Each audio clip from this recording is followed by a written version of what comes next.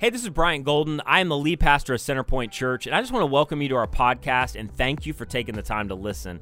And I just want to let you know if you are in the greater Tampa Bay area, we would love to have you join us at one of our gatherings. And here's the thing about Centerpoint. Our vision is really simple. We want to be an alternative to church as usual for all people. And that just means we want this to be a safe place that welcomes everybody.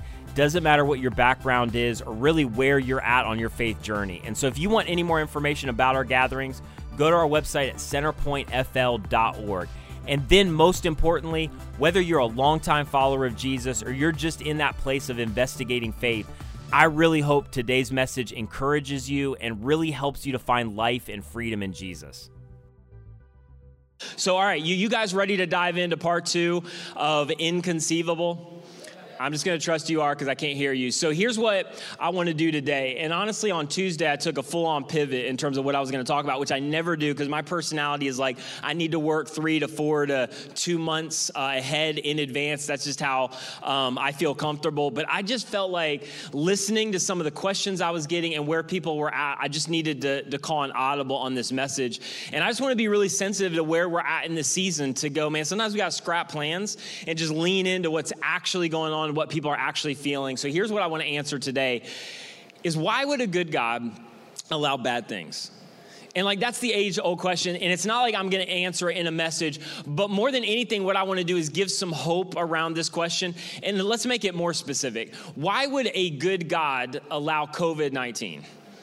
And all of the implications of that, all the stuff which is physical and economic and the disruption of your life and your job and your family and your plans and all of those things. And I know to varying degrees we've been affected, but we have all been affected. And at some level, we've all been affected globally. So why would God allow that? Now, before I dive into where I want to go with that question, let me just kind of come around this idea. And I don't want to land here too long because I know when you're in the midst of something, it's more emotional than it is intellectual. But here's the thing that's funny is when we ask that question, we never ask it from a micro level. It's always from a macro level. Why would God allow the bad out there, whatever that is? Right now, it's all this stuff we're dealing with. Why would God allow the bad in the world? But it's always macro, it's never micro. It's never about the bad in me, it's always about the bad out there somewhere. And I know the reason we do that is because the bad in me is not as bad as the bad in the world, or all my questions about nature and viruses and why would God allow all of this, but we never focus on that question. Nobody ever asked the question, hey, how could God allow me to happen? We never ask that. We never contemplate the question of why would God just continue to allow me to go on without doing anything about me? We never do that. And I get it because we don't really see the bad in us as at the level of the bad in the world around us. But really, when that is our way of thinking, it's what's called an unfalsifiable premise. And what that means is God can't exist if I exist. And so the only way to prove to me that God exists is for me to not exist. But then I wouldn't exist, so it really wouldn't matter. And so it's just, intellectually, it doesn't hold up. Now, I say all that to say this. That doesn't really matter when you're in the middle of suffering. You don't really want intellectual answers to your problems, but it's just something to think about in terms of that big question. But it's much more emotional than that. So really what I want to land on is this. If you're in a place right now where you're just afraid and you're scared, and we just have to speak to some of this right now, and it's been a struggle, and you've even found yourself maybe losing faith a little bit, I just want to encourage you. All of Jesus' initial followers, people who saw more miracles than you are ever going to see, all of them struggled with this question. And in fact, none of them really got it until the very end. And so this guy by the name of John, he sits down and he writes one of the Gospels, Matthew, Mark, Luke, and John. And he writes about Jesus' life, and he had a very interesting perspective. And he said, here's the thing that I observed as I lived and walked with Jesus. Is that Jesus, who I believe was 100% God, came to planet Earth, and rather than just remove all of the bad, here's the weird, maybe uncomfortable thing, is that he lived and coexisted with the bad. He lived alongside of it, and then rather than just eliminating all of the bad, and John would say, and rather than just eliminating me, he decided to come alongside of me and love me. And then he went to work to eliminate the bad in me. And then he did something to ultimately eliminate the bad in the world, that one day it's going to be different. But I'm just telling you, it was this weird thing where he came and he coexisted with bad, and he didn't eliminate it immediately, but instead he loved me in the midst of all of the bad, in the midst of all of my evil. One day, John records this narrative that puts this on display more than anything else maybe that Jesus did. And it's one of the most powerful narratives in all of history and in the scriptures. And what is weird about it, and maybe uncomfortable about it, is that Jesus actually uses an incident where he manufactures a sign. And what I mean by a sign is it was bigger than just a miracle, because a sign is something that Jesus would do to point people to something bigger and something greater, most importantly, himself. And so this narrative where Jesus manufactures a sign to validate that he is who he says he is. He manufactures a sign so that he could honestly speak hope into this question of how could God coexist alongside of bad? Why would God allow this? And in this manufactured sign and in this narrative, it was actually the linchpin that ultimately led people to kill Jesus. And so Jesus, at this point where I'm going to pick it up in his ministry, he's not as popular anymore. People want to kill him. He's forced their hand because so many people are following him. And then this was the incident, the tipping point that just caused everything to change. And so Jesus had just had this run-in with religious leaders in the temple, and he goes away with his guys. And then suddenly he gets word about something that is going to set up ultimately what he wants to do. And it's recorded in John chapter 11. I'm going to start in verse 1. And I may read a couple verses that are not going to be on the bottom of the screen. So if you actually want to turn to it on your YouVersion Bible app, or if you've got a physical Bible in your house somewhere, dust it off, get it out. John chapter 11, because I may skip some verses or add some verses that are not in here. So here's where the narrative picks up. Now, a man named Lazarus was sick, and he was from Bethany, which is about 2 miles from Jerusalem, where Jesus was at, the village of Mary and her sister Martha. In verse 3, word got to Jesus, and it said, "Lord, the one that you love is sick." Now, that's really interesting, because you just stop there. Like, how many people could say that about you? Like, how many people could come and without introducing a name, just go, hey, like the one that you love, we don't even need a name because you're that tight, they're in trouble. Like, there's not many relationships like that, which immediately sets up this dynamic where you assume certain things are going to happen with that kind of relationship, right? Hey, Jesus, the one that you love is sick. And then I'm just telling you, what starts to happen here is so uncomfortable. So you got to follow me all the way to the end and not click off of YouTube or not go browsing something else on Facebook, and just stay with me. But verse 4, when he heard this, Jesus, he said this: the sickness is not going to end in death. Now, the only problem about that is by the time Jesus gets this message, Lazarus was already dead. So it's like, Jesus, you're already behind the curb. And then he says this: no, it is for God's glory. And right there, I'm just telling you, that's uncomfortable. And John, as he's writing this, he's like, in the moment, we're like, what? So you're saying that this sickness, that this thing, this brokenness, not only does it not disprove the existence of God, that in some ways it might actually prove the existence of God? That like you're allowing this? And then Jesus says this: no, it's for God's glory, so that. If you're watching right now in the comment section, just put so that God's Son may be glorified through it. Now, this is interesting, because Jesus takes this thing that is not just like the bad or evil in the world, because we see that every day, like bad people, evil behavior that happens. But this is bigger than that. This is like nature. This is tornadoes and hurricanes and tsunamis. And why does it happen? And if God is over all, why doesn't he stop it? And viruses that are disrupting everything, and people are suffering, and it's destroying economies. Jesus uses that in this moment, and I'm telling you, he introduces this disruptive view about God and about suffering and about evil and about sickness. And he's like, sometimes God's going to remove you from it, and then sometimes God's going to take you through it. And it doesn't actually disprove his existence. It actually points to his glory. And at this point, like us, all of them are like, well, we don't want that. And so Jesus is like, so that God's Son may be glorified. And then verse 5, I think John's like, okay, real quick, I got to write this verse because this is causing a lot of people problems who are going to read this story later on. So verse 5, he's like, now you just need to know this. Jesus loved Martha and her sister and her sister and Lazarus. John, why you had to write that? Because everybody who reads this story is going to wonder whether that's true. With what I just said and with what I'm about to say, because it only gets worse, the first question is, hey, Jesus, do you even like these guys? Are you even friends with Lazarus? And John's like, no, they were like best friends. Like Jesus loved these guys. But at this point, it doesn't really look like it. For you right now, it may not really look like it. Because of the circumstances and where you thought you were at with God and your relationship, and he loves me and I've tried to be faithful to him, and then how that should align with what you're walking through, it just doesn't look like it. And I think it's one of the reasons that Jesus allows this moment to happen, because it wasn't just for them. It was for you. It was for me. It was for those moments where we're walking through something.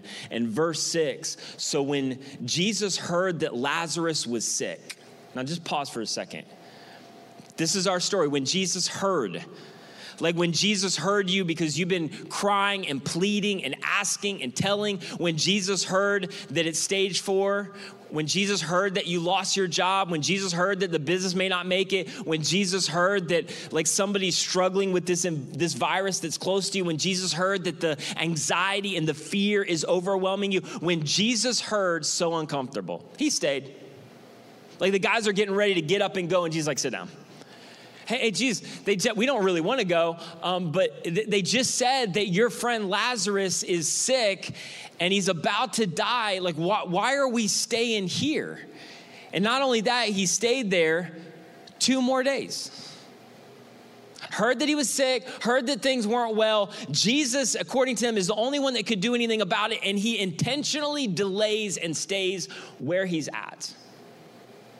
And after 2 days, Jesus finally talks to his guys, and I don't know if they're having dinner or whatever. He's like, okay, guys, it's time to go. We're going to go. And the guys immediately, they don't want to go. They care about Lazarus, but they know that if they go back to Bethany, that's the heart of where all the disruption is, and that they tried to kill Jesus the last time he was here. So if they go back there again, they're going to try to stone Jesus. And so his guys are like, okay, well, wait, Jesus, hold up for a second. I don't know if we should go back to Bethany, because if we go back to Bethany, we're concerned about you and what's going to happen to you. So I'm not sure that that's the best plan of action, because they're totally concerned about themselves in this moment.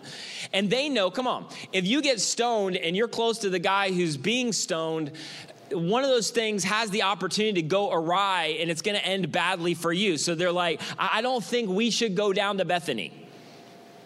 And so Jesus answered, and just hold it for a second. I love this next verse, because Jesus does a full-on Jesus thing, where if you've read, this is where you struggle maybe with the New Testament when you read it, because Jesus will be in the middle of something, and then seemingly he will just totally switch subjects, and you're like, Jesus, are you even with us? Like, that's not what we were talking about. And what Jesus does next, you've probably skipped over these verses if you've ever read the story, because it just doesn't seem to make sense.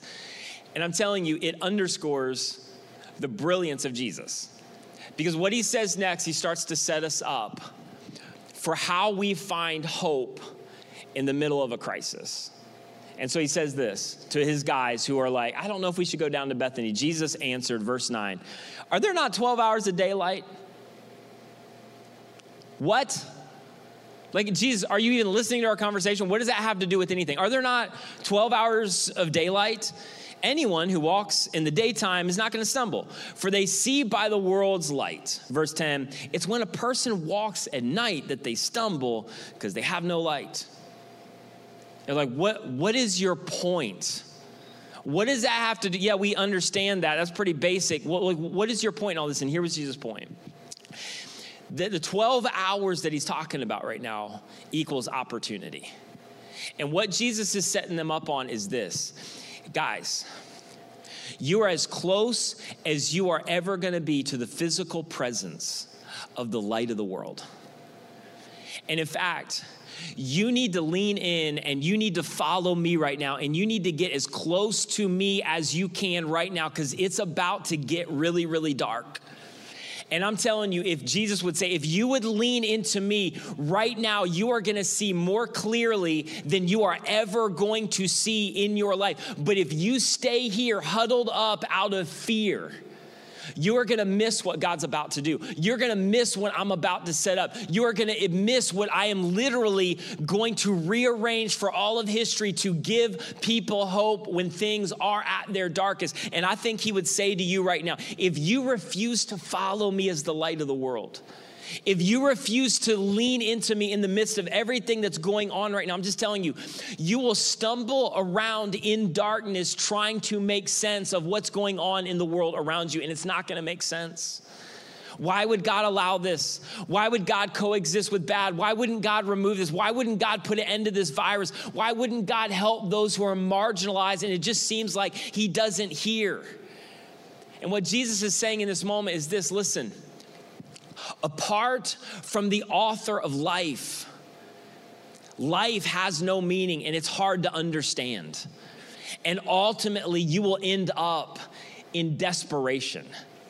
This is why Richard Dawkins, like if you're just joining us right now and you're like, I'm not sure what I believe, and you're struggling with things, I'm going to quote an atheist for you, so lean into this, because what he says, if this is all there is actually true. In The River Out of Eden, he says this is Richard Dawkins: there is at bottom no design, no purpose, no evil, and no good, nothing but blind, pitiless indifference. And Jesus is like, outside of me, that's what you're left with. And so guys, and I think he says to us 2,000 years later, you have got to follow me out of your fear. And if you stayed huddled up right here, you are going to miss what I'm going to do on the other side of this. And come on, sometimes faith is not just the change of your circumstances. Sometimes faith is the change of your perspective. And Jesus is like, I am the light of the world. And I know there's a lot of fear. I know you don't know what's going to happen in Bethany. I know there's a lot of anxiety, but you need to follow me, because following me is going to give you the most amount of clarity that you are ever going to get in life. And if you want to make sense of life when it seems so random, you have got to follow the author of life. And so then Jesus says, okay, guys, we got to go. Like Lazarus is asleep, and because they still don't want to go, they start giving Jesus medical advice. They're like, well, Jesus, that's great that he's asleep. He just needs to sleep a little longer, and he needs to get some fluids in him, and he's going to recover. So that's actually really good news. So I think we just need to stay here. And then Jesus breaks it down for him. You can read the verses for yourself. He's like, hey guys, he passed away. And they're so confused because Jesus is like, well, you just said that this sickness was not going to end in death, and you waited here 2 days, and now Lazarus is dead. And then what he says in verse 15, this is, if you're trying to make up a religion and get people to follow Jesus, you just don't write this verse. You just leave this out. Verse 15, John writes this. This is what Jesus said. And for your sake, guys, I'm glad that I wasn't there. I bet Lazarus isn't glad. I bet Mary's not glad. I bet Martha's not glad. And I'm telling you right here, like if you're Mary, Martha, and Lazarus, this is the worst thing ever. If you're us, this is the best thing ever. Because in this moment, Jesus is leading them somewhere. And for their sake, it's not a good day. For our sake, it's one of the best days. Because Jesus is creating this moment. He didn't create death. That was not his plan. But he's using it, and he's manufacturing this moment to give hope to the world. And in this moment, he allows this to happen for our sake. And for the sake of anybody who's lost anybody. And for the sake of anybody who's lost a kid or sat at the bedside of a spouse, anybody who's been consumed and overwhelmed with fear and worry and anxiety, for anybody who's been on the edge of, I don't know if I can live and move forward, for anybody who's been at the precipice of severe loss that could affect every part of their life. In this moment, Jesus is like, this is not just for your sake, it's for your sake. So that, meaning there is something on the other side, you may believe. So guys, let's go. Now, here's what I love, because this next verse is one of my favorite verses in all the scripture. And you have a guy like this in your circle. This is one of your friends. And by the way, if it's one of your friends right now, you may be, this should be severe social distancing. Like hook up with him after COVID-19 is all over, because you don't need these voices feeding you, because everybody's got a Thomas in their group. Verse 16, I love this. Then Thomas said to the rest of the disciples, let us go that we may die with him. Let's go. Hey, Lazarus is dead. Jesus is about to be dead because they tried to kill him last time. We'll die with him. So guys, let's go so all of us can die with Jesus. And so they get up, and Jesus is like, okay, thanks, Thomas, let's go. And they set out to go. And I'm telling you, the guys didn't want to go before. They really don't want to go now, because now it's been 4 days. And not only are they afraid for their life, Jesus' disciples are like, how do we explain this to Mary and Martha? That Jesus gets word and he just decides to chill for 2 more days. And then we head down here. And by the way, where we were at in the journey to Bethlehem, it's like a 2-mile journey. It's not that far. It's not that difficult. And can you just, let's get real for a second. Can you imagine Mary and Martha every day for all 4 days when everybody in the town knows that she's close to Jesus? Everybody knows that they're best friends with Jesus. Everybody knows that Lazarus and Jesus are really, really tight. And they know about the rumors of Jesus doing incredible miracles. And so for 4 days, all of their friends in the village are coming over, bringing potluck, going, Mary, Martha, I thought you were friends with Jesus. I thought you guys were close with Jesus. I thought Jesus was Lazarus' best friends. Where's Jesus? And finally, Mary and Martha have got to be like, we don't know where Jesus is at. We don't know. Yes, we're best friends. Yes, we've supported his ministry. Yes, he was best friends with Lazarus. I don't know where Jesus is. And this is so real, and you can so get the emotion. This is why I wanted to drop into this narrative, because it's what we feel. Verse 21, Lord, Martha said to Jesus. This is where some of us are at. If you had been here, if you had just come, my brother wouldn't be dead. Can I just encourage you for a second? If you've ever been there, or if you're there right now, where there's just sometimes the inevitable, okay, God, if you really are who you say you are, and I believe, even though maybe my belief is wavering, you could have done something about this. And can I just encourage you, if you're there right now, there's nothing wrong with your faith. And maybe this isn't emotionally satisfying, but maybe it's helpful in context, is that bad things happen to friend of Jesus people all the time. Best friends of Jesus people. And Jesus is like, I didn't come, Martha, for your sake, and I didn't come for your sake. But I know, verse 22, this is Martha. This is her like, I'm trying to muster up some faith. I know that even now God's going to give you whatever you ask. Martha's like, we've heard the stories. We know that you talked to nature and nature backed off and was like, okay, we're going to obey you. We know that you touched blind people and they could see. We know that one day this woman touched your robe and she was miraculously healed, and you didn't even know those people's names. I know you can do this, Jesus, if you want to do this. I know you could stop this. I know you could have been here. In verse 23, Jesus said to her, Jesus is the only one who could have got away with this in this moment, your brother, he's going to rise again.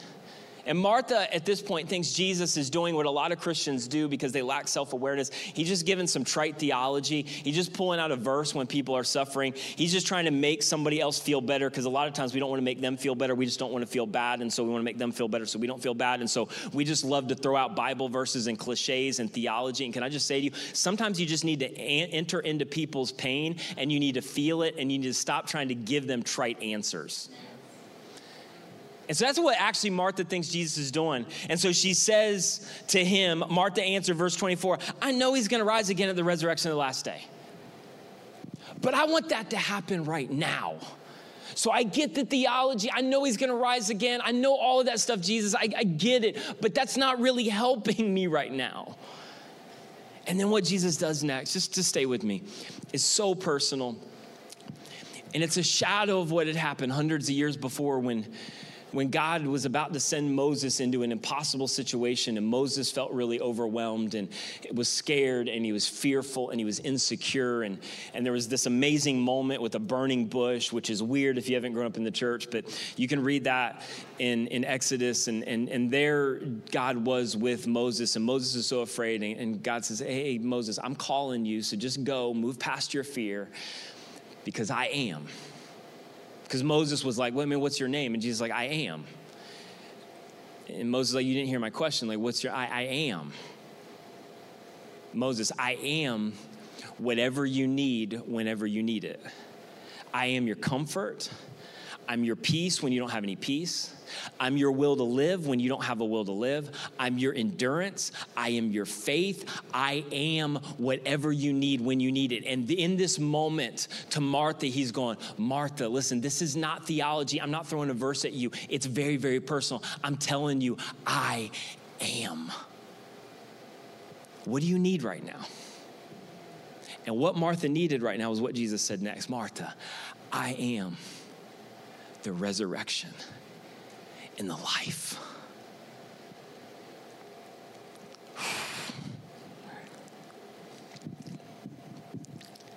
I am the resurrection and the life, meaning light, Martha, has come and there is hope. And if I ask you to walk through it, I will be with you through it. And the one who believes, and this is not like belief intellectual, like it's a category. The one who literally trusts him, places the weight of their life in me, will live even though they die. So, hey, Martha, just so you know, I'm not trying to give you too much theology, but you're going to die, but you're not going to die. And in this moment, Jesus couldn't be any clearer. This is not all there is, and you are not home yet. You are in the middle of the story, and so even in me, you will live even though you die. And then she says to her, and this is such a difficult question in this moment, do you believe this? Now, can I just tell you real quick, this is such an important thing to understand. If you grew up in an environment that if I just have enough faith, then God's gonna do it and change the circumstances. And usually if you have enough faith, God's gonna do it. Those people are lining their pockets in a pretty big way. Jesus never promised that. And can I just tell you that nowhere in the scriptures does it talk about the amount of faith. The amount of faith is really irrelevant. It's about the object of your faith. And Jesus in this moment is like, I want you to follow me. I want you to look at me. And so, Martha, you only need about 10% faith to come to me. And so in this moment, I think Martha's going, okay, Jesus, I don't understand. I don't know why you didn't come. I don't know why you haven't done something about this. But I have just enough faith to believe this. So yes, Lord, I believe. And so then Martha goes back to the house and she tells Mary, if you know the narrative, and Mary runs out of their house and there's mourners and they've all been kind of huddled there for days. Everybody thinks she's going back to the tomb. Instead, she hears about Jesus and she runs out onto the road to meet Jesus. And in verse 33, just lean in with me for just a second. When Jesus saw her weeping, and the Jews who had come along with her also weeping.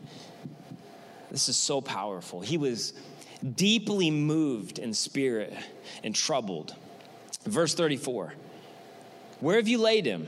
He asked. And they said, come and see, Lord.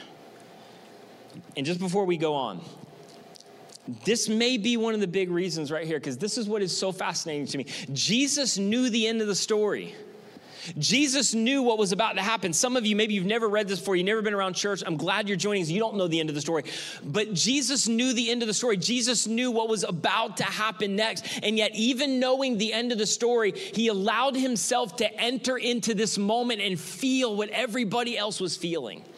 In this moment was divine empathy on display.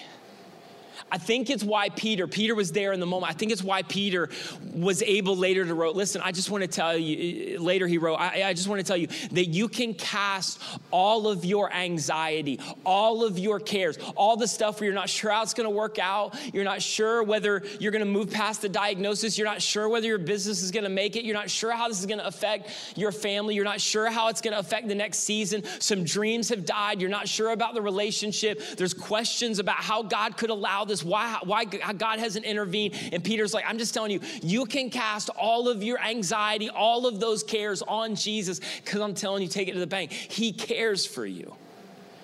They're like, Peter, how do you know that? Because I was there. I'm telling you, if you would have been there that day, if you would have seen Jesus, if you would have watched Jesus, if you could have physically been in the moment, I watched him, even though he knew what was going to happen. I watched him stop. I watched him enter into the pain. I watched him feel it. And I'm telling you, in that moment, I knew without a doubt, he cares for me. He cares for you. And I think it's why what John writes next, we love to make, in some ways, like light of this verse.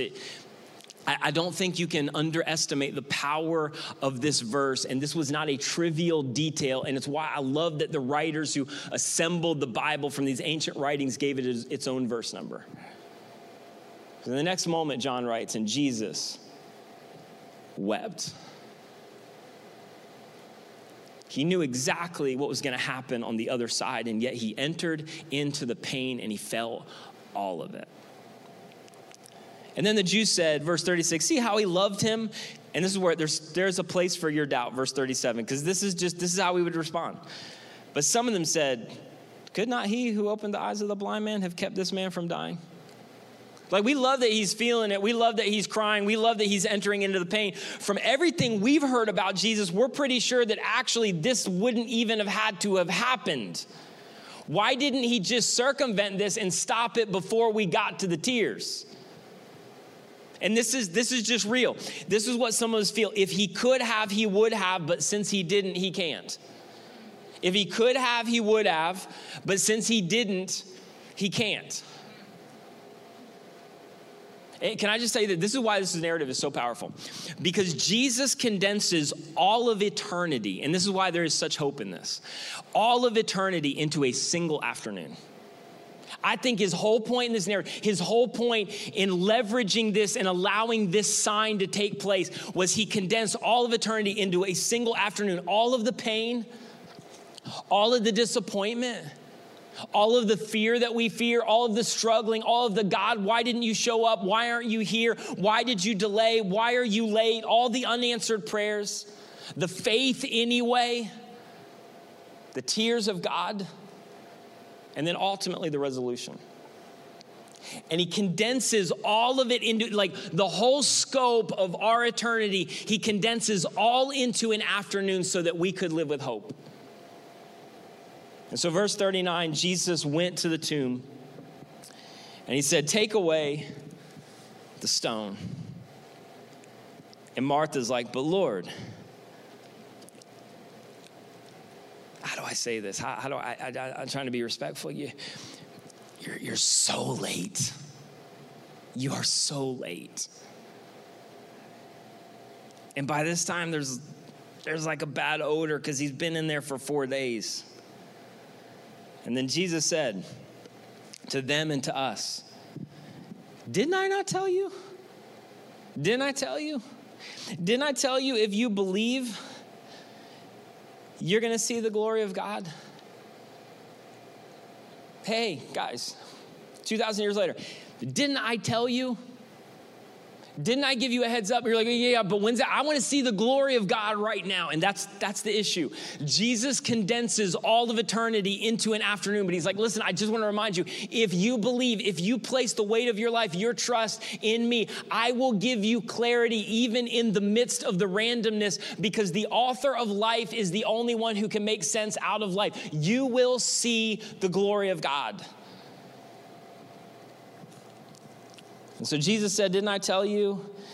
And then he goes and he tells them to take away the stone, and everybody is cringing. And then the next thing that happens, you can read it for yourself, is it's one of the most dramatic moments in the scripture. It's my favorite prayer. Jesus begins to pray, and his prayer, this is my paraphrase, is basically like, hey, Father, I just want to talk to you right now, not because we need to talk, but I want them to know how closely connected we are, how closely connected I am to you and you are to me, and the fact that you sent me and I came to planet Earth fully man, but I'm also fully God, and I'm going back to you, and I've got a purpose and a will right now. So I'm just praying this so everybody around would know this, like we're up to something, there's a purpose, and you and I are together on this, amen.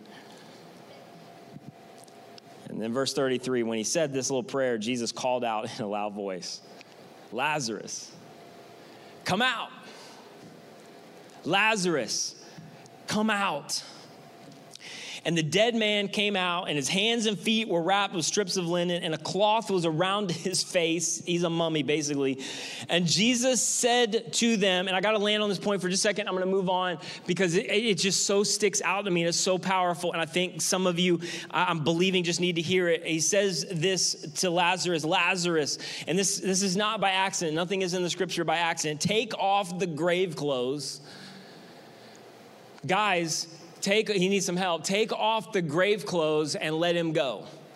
And I just want to tell you, as a follower of Jesus, or if you begin a relationship to be a follower of Jesus, and I'm hoping hundreds of you today would do that, you just need to know this. I don't know what the circumstances are going to look like. We were never promised pain-free, problem-free, but Jesus is going to lead you through. And here's the thing you need to know. When Jesus leads you through, you've got a decision, because Jesus is going to take responsibility for what he can take responsibility for. He's going to do what you would never be able to do, but then he's going to ask you to do what only you can do. So some of you, Jesus is going to save you. He's going to forgive you. He's going to give you new life and new power over that habit, over that addiction, over living as a victim because of your past and your childhood. And he's going to allow you to go free. He's going to bring you through and show off his glory and do something in your life. But he's going to say to you, you got to take off the grave clothes. I'll bring you through, but it's up to you whether you're going to live as a victim. I'll bring you through, but it's going to be up to you whether you continue to trust or hold on to the fear from your past. I'll bring you through, but it's up to you if you're going to live as somebody who's being conquered by habits in sin, when instead I've given you the power of the Holy Spirit inside of you. So I will bring you out of the grave. I will resurrect dead things. I can heal you. I can bring you out, but it's up to you to take off your grave clothes and live in the freedom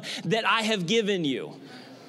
And some of you today, Jesus has already brought you out, and you're living as a victim, or you're living as somebody who's been defeated, or you're living as somebody who's being conquered by fear when Jesus has already conquered that for you, but you're walking around with grave clothes on and you will not go free even though he set you free.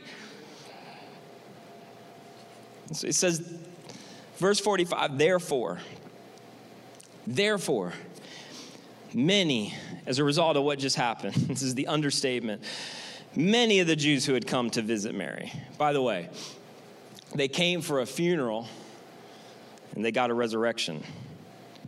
Many of the Jews who had come to visit Mary and had seen what Jesus did put their faith in him. I bet they did. If you had seen what they saw that afternoon, I bet they did. Can I just tell you this real quick, and then we'll start to close this out. Do not stop before you get to the therefore. And I don't know where that's at, and I don't know what that's going to lead to, and I don't know what that's going to look like. Again, just to be real, but do not stop before you get to the therefore. Do not walk away till you get to that point. And I'm not gonna play with you. I'm not gonna give you trite little, hey, we don't know what. You can look around right now and go, hey, what is God doing? I don't know fully what God is doing, but I know God is moving. And here's what I know that God is not doing. This is what I know is not happening. It is not a lack of God's love, God's activity, God's presence, and God's work, because here's what you have to know. At the cross, it was the worst day in heaven, but it was the greatest day on earth. It was the epicenter of God's greatest activity to mankind. God will never waste a hurt. God will never waste a pain. God will never waste any issue that you are walking through. And the question to you and to me, the question to us, church, is, can you maintain faith in the middle of the story? Don't walk away before the therefore. And I just want to end with this. I think we got three options. You can abandon faith, and some of you, that's where you're at right now, and I get it. You can minimize your pain. You can act like it doesn't exist. You can act like what we're walking through right now is not bad, which all that does is it forces it to control you. Or you can wrestle through it, which is, I think, where a lot of us are. And I want to speak to some of you directly that are watching from around the country and some around the world. And we have so many that have questions that tune in to what God is doing at Centerpoint, which I absolutely love. So I want to speak to you for a second where maybe you just have lost faith and you're struggling. I want to encourage you that you can come back. I want to encourage you can come back, because some of you walked away from an unfulfilled promise that Jesus never made you. And that may be emotionally unsatisfying, meaning it doesn't solve all the problems, but maybe it's the context that you need, that nothing was wrong with your faith. Nothing was wrong with you. The things that we've experienced and our experience right now were never a part of God's plan. And one day, because of what he did by defeating death, all wrongs are going to be made right. And until that day, we wrestle through it with sometimes doubts and sometimes questions. And I just want to invite you, you can come back not with perfect faith. It is not the amount of faith. It is the object of your faith to go, Jesus, I am going to follow you and I'm going to trust you. And I've got questions about why you didn't, why you're allowing, why you didn't show up earlier, why you didn't heal my relationship, why we're all walking through this right now. But I have just enough faith like Martha to say, Jesus, I believe. In fact, that was the whole point of John's letter. It wasn't just for Jesus to show off. It was for John to reveal something to us. And he says this in John 20, verse 31. This was his agenda. And I just want to speak to some of you right now because I know Jesus is working in your heart and this is a moment that could change everything. Here's what John wrote. But these are written, this miracle, this sign, everything that Jesus did, this is the one agenda so that you may believe. So that you may not just believe like intellectually, that you may trust in and lean the weight of your life into what Jesus has done, that Jesus is the Messiah, that Jesus is the Son of God, and that by believing, trusting in, leaning the weight of your life, like I lean the weight of my weight onto this chair to go, Jesus, I'm trusting you. Jesus, I believe you are the Son of God. I believe you are the Messiah. And sometimes I'm wavering. Sometimes I have doubts. Sometimes there are questions, but I have just enough faith to believe. And by believing, John said, you will have life in his name. And I just want to tell you today, the only way to find life is through one name, and that name is Jesus. And I'm telling you, when this sign happened, even secular historians write that there was such a momentum around people flocking to the message of Jesus that the movement started to be uncontrollable. And it wasn't around primarily what Jesus taught. It was around what they saw. Jesus brought a dead man back to life. So as we end, let me just speak to another group of you real fast, that you're just struggling right now. You're struggling with uncertainty. You're struggling with fear. You're struggling with questions about God. Can I encourage you on this one thing today, sometime today, and maybe do this for the next 7 days? You need to kneel in prayer or do whatever you do in prayer, but you need to get some distraction-free moments. And you just need to declare what you need from Jesus. And what I mean by one time, Jesus was about to heal a blind man. He was clearly blind. And so Jesus stoops down and goes, what do you need me to do? And everybody around kind of scoffed like, Jesus, he's blind. He needs sight. And Jesus is like, I'm not asking you. I'm asking him. Because I want him to declare his own need. Because when you declare your need, it is a declaration of humility. And humility is what invites the activity of God. And some of you are all up in your feelings right now, and there's all kind of stuff raging inside of you, and you have never bowed your knee physically or maybe literally to go, Jesus, I know that you already know it, but I'm coming to humble myself before you and to say, I need you. I really need you. So what do you need today? For some of you, like you need to know that God is able. And even if he isn't, you need the assurance that God is strong and able. And so he says to you, I am able. I bring up kings and I bring up nations and empires and emperors, and then I slide them off the pages of history like chess pieces. I control and rule nature. I set up economies and I take them down. I speak to nature and viruses and sickness, and it just has to obey every command of my voice. So you just need to know today, even in the midst of your question, I am able. And you just need to know, because maybe you're struggling with God's seeming inactivity, his absence or apathy. And he says to you today, you just need to know, I am with you. And you don't need to see it to believe it. But I'm walking alongside of you every step of the way in this journey. And for some of you, just need to know, because there's moments where you go, God, it's hard to reconcile good God, bad circumstances. And so he says to you today, I am good. And I want you to believe me, because come on, I didn't come to earth to show off my power over the darkness of hell, to set up a name that's above every name, the name of Jesus, to set up a throne that's above every other throne. I didn't come so that you could be demoralized by fear, so that you could diminish my glory, so that you could be handcuffed to all of the fear and the anxiety and the doubt for the rest of your life. And so you need to lean in today and cry out to me, because I'm just telling you, I am good. And by the way, I am the resurrection and I am the life. I can resurrect you out of anything, out of any doubt, out of any struggle. I can resurrect any relationship. I can resurrect purpose out of any dead dream, any business that dies, any economic chaos, any sickness. I can use anything for my glory. So you just need to know today, I am able. I am with you. I am good. I am the resurrection and the life. And you may just need to get on your knees and to declare to me, Jesus, this is what I need from you today. And his words that have been reverberating throughout the generations, from Moses all the way to those disciples, to Mary and Martha, to you today. He will say to you, he will begin to speak over your life, I am exactly what you need, exactly when you need it, but you have to declare it. So I'm going to end with this, and I am going to be done. This is how the story ends. That after this sign, so many people began to follow Jesus, that this is actually the tipping point that led them to crucify Jesus, and ultimately, they ended up crucifying Lazarus. And in verse 48, John writes this. This is kind of the final verse in this narrative. And as John writes it, because he heard from somebody else that this was the discussion that went on among the religious leaders after Lazarus was raised from the dead. And as John's writing this, he has to be almost laughing. Verse 48, he writes this. This is the religious leaders' conversation. If we let him go on like this, and John's writing it, and it's like, how arrogant. You don't let him do anything. He came willingly to give up his life. Nobody takes his life from him. He came with a purpose, on purpose, with you in mind. If we let him go on like this, everyone will believe in him. And come on, they could have had no idea. It's inconceivable that 2,000 years later, as I am broadcasting this to thousands of people, and literally the local church, according to God's agenda, is blowing up all over the world. A third of the world's population named Jesus as Messiah. They could have had no idea that this Jewish carpenter from Nazareth, his message would explode all over the world.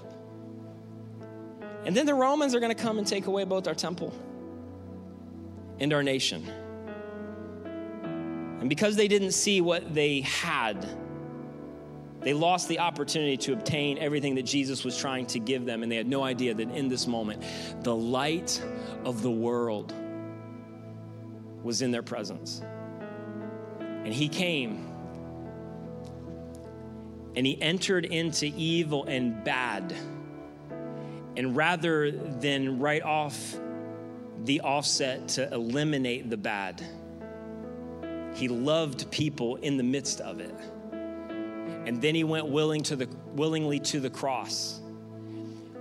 And God the Father placed all of the weight of that evil and that bad on his son, Jesus, who died for our sin, died for everything that's broken in this world, past, present, and future. And then he walked out of the grave alive, validating everything that he said, that one day, every tear, every hurt, every evil, every bit of brokenness, it will all be taken care of. Jesus will right every wrong. He will handle every injustice. He will set us free and wipe away every tear. And so he says to us today, to you today, the light of the world is here to bring hope in the darkest circumstances. And the only way to make sense and to move forward into all that I'm doing, maybe not out of it, but through it, is to follow me.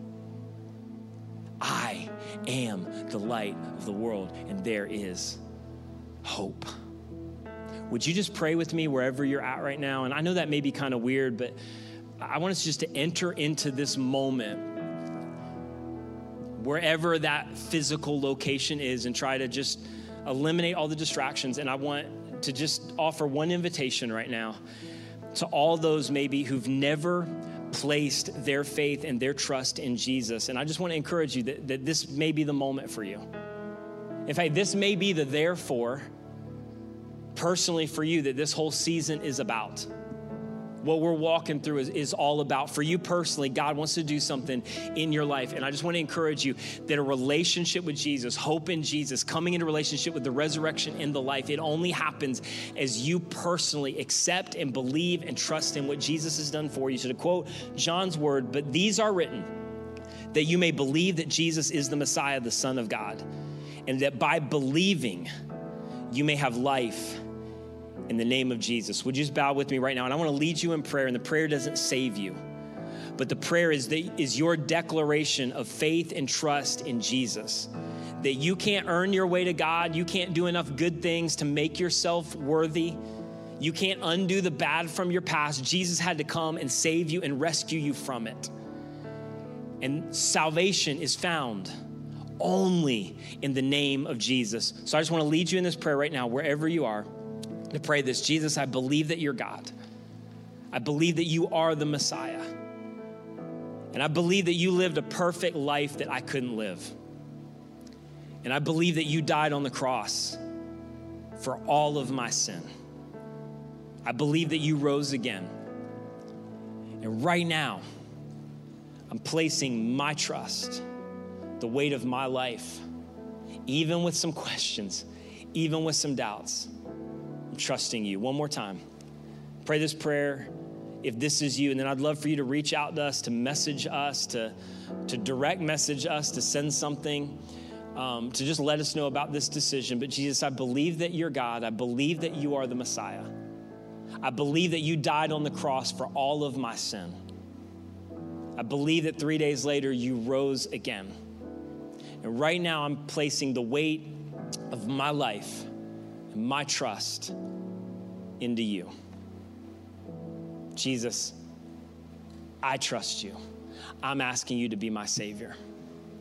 And if that's you right now, we just want to celebrate you, and we'd invite you to just enter in with us, with our worship team in this final song. But I know many have made that decision today. Reach out. We want to celebrate what God has done in your heart and in your life.